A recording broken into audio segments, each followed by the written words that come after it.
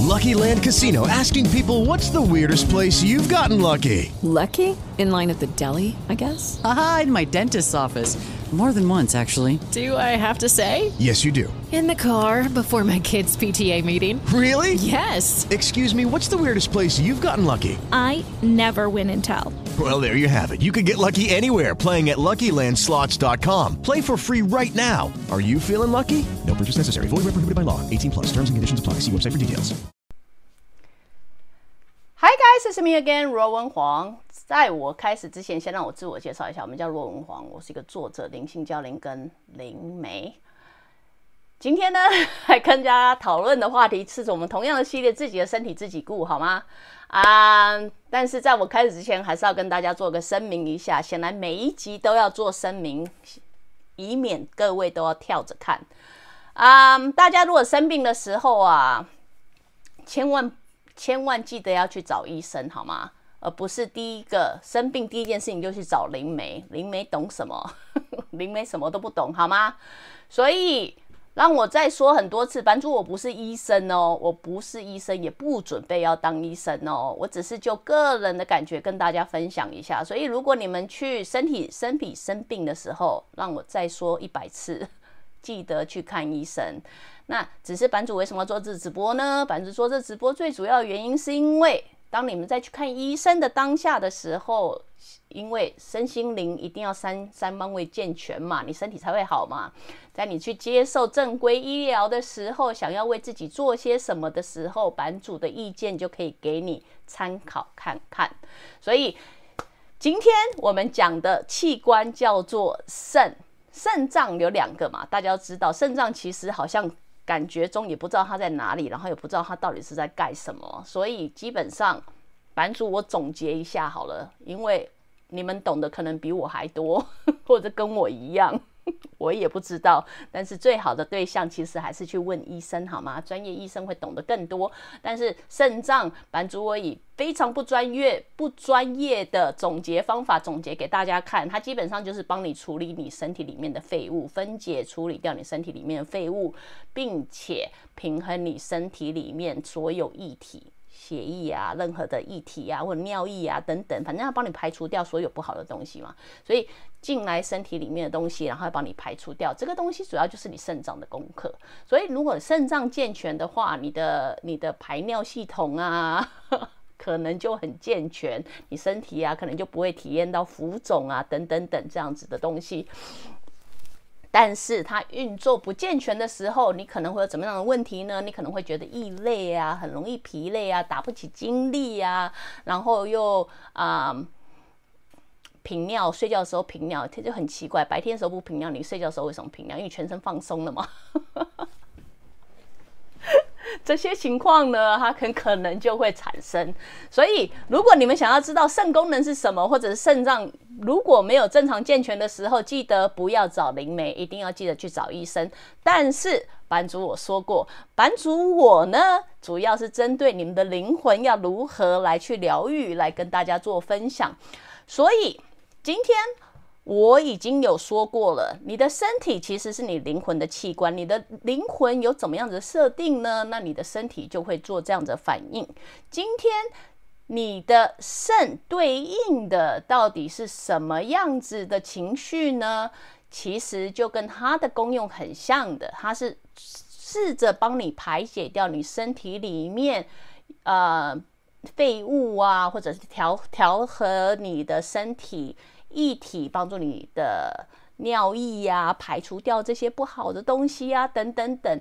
所以同样的，它其实所对应到的情绪是你的恐惧，大家都有吧？大家都有恐惧上的问题吧？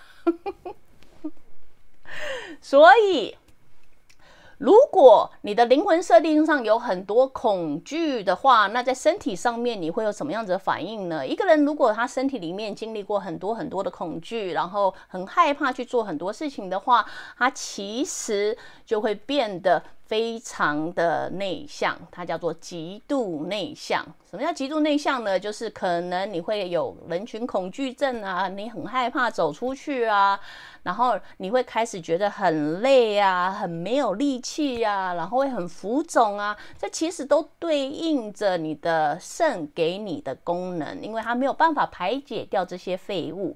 如果所有进到你身体里面的废物，你全部都紧紧的抓着，也就是一般人在处理恐惧的时候，其实都有这样的倾向。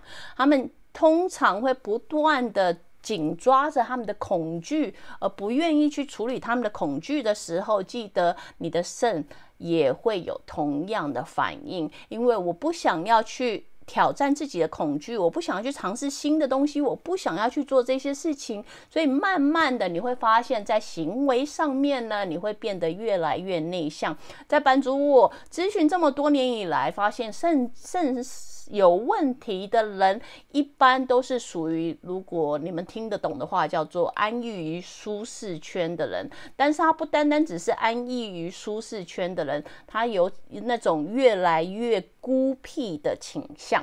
所以如果在行为上你想要知道这个人肾有没有问题的话，其实从他们的生活作息上面就大概可以知道。所以这样子的人，当他们在饮食上面会有什么样的改变，其实我也不知道有什么样的改变。但是记得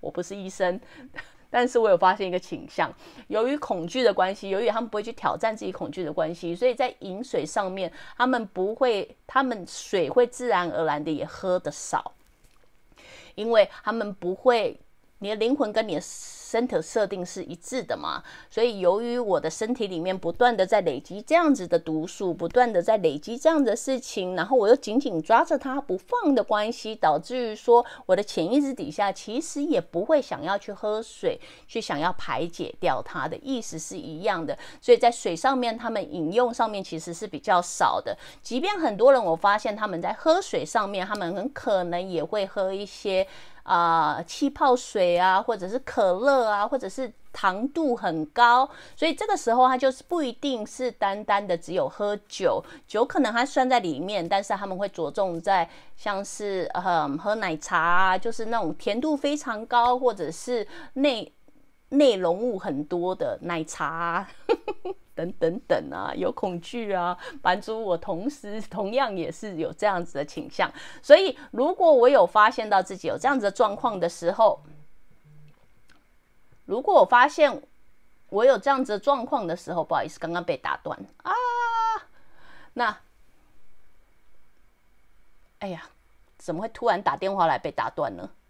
好，没有关系，那YouTube 上直接继续讲我发现自己有这样子的倾向的时候呢，我就会好好的面对一下我的灵魂上面到底有什么样子的问题。记得，因为他紧紧的抓住这些废物，他又没有排解它的，他又没有想要分解它、排解它，把所有废物排出去的状况下，那表示我的灵魂状况呢，其实也有这样的倾向。所以第一个问题呢，我会开始去问自己说，我害怕的东西是什么？我人生中是不是有让我觉得很恐惧的东西呢？是不是我不敢踏出去的东西呢？如果我这样子的东西的时候，以灵魂的建议来讲的话，以版主我非常不负责任的建议大家是，你必须要学会挑战自己的恐惧，因为你会发现你的这些恐惧呢，会导致于你的手足浮肿啊。如果你发现自己有手足浮肿的状况的话，它其实都是间接的告诉自己，我无能为力，我没有办法做到，因为我害怕去做。我最好的方法就是让自己的身体产生这样子的反应，所以我可以名正言顺的不去做这样子的事情。所以如果你有发现自己有这个样子，就稍微变得更孤僻了，稍微不敢踏出舒适圈，然后有很多的恐惧，你总是有合理的借口，然后发现自己易累啊，总是脸看起来的非常累啊，或者是手脚啊好像都有浮肿的样子啊，或者是更明确的，医生就是告诉你你有肾脏问题如果你发现自己有这样子的倾向的话，那最好的灵魂疗愈方法是去正视自己到底有什么样子的恐惧，我到底害怕什么东西呢？这些东西一定是有累积到某一个程度之后，你的身体才会做出这样子的反应。既然如此的话，那么最好的方法呢，其实是去挑战你的恐惧。我个人在这边面对你们的肾脏问题给的最好建议呢，是其实多出去走走。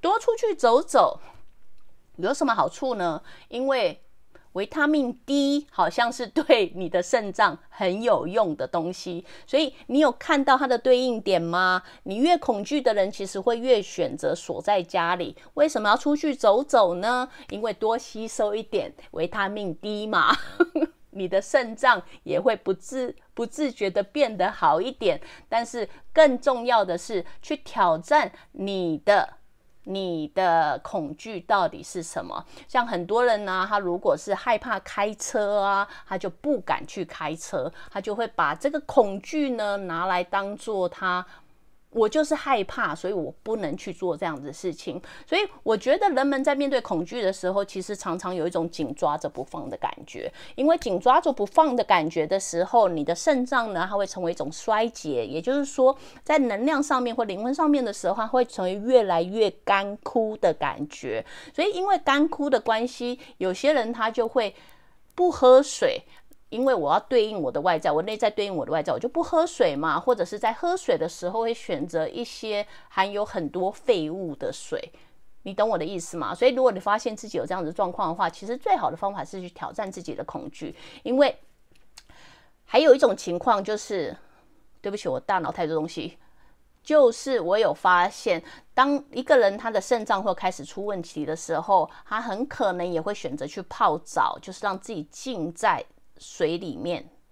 你懂吗？因为我觉得身体是一个很神奇的东西。如果你的内在饮用水不够的时候，或者是它是不是你需要的时候，你的身体的任何器官会想尽办法透过你的皮肤吸收水量进来的意思是一样的。所以这个行为我个人觉得好像都有这样的倾向，就是肾脏有少一点问题的都喜欢泡澡你也喜欢泡澡吗？你泡澡的时候也是一泡就是2-3个小时吗？你可能也需要注意一下哦，你的生活中是不是有恐惧的事情呢？所以基本上如果肾脏有问题的人，你有发现自己身上有问题的人，多出去走走，多尝试新的东西，挑战自己的恐惧。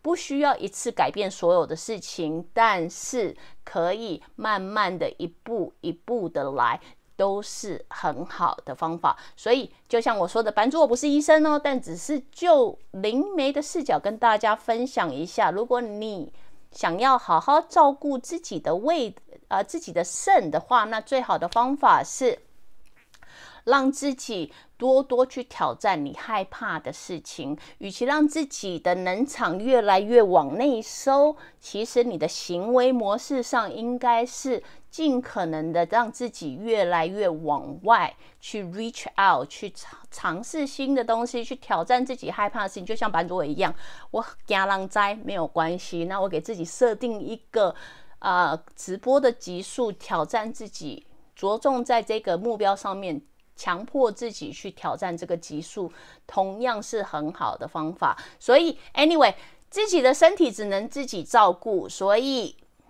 希望既然我们经历过这么充满疾病的2020年，我希望接下来大家的身体都可以健健康康好好的哦。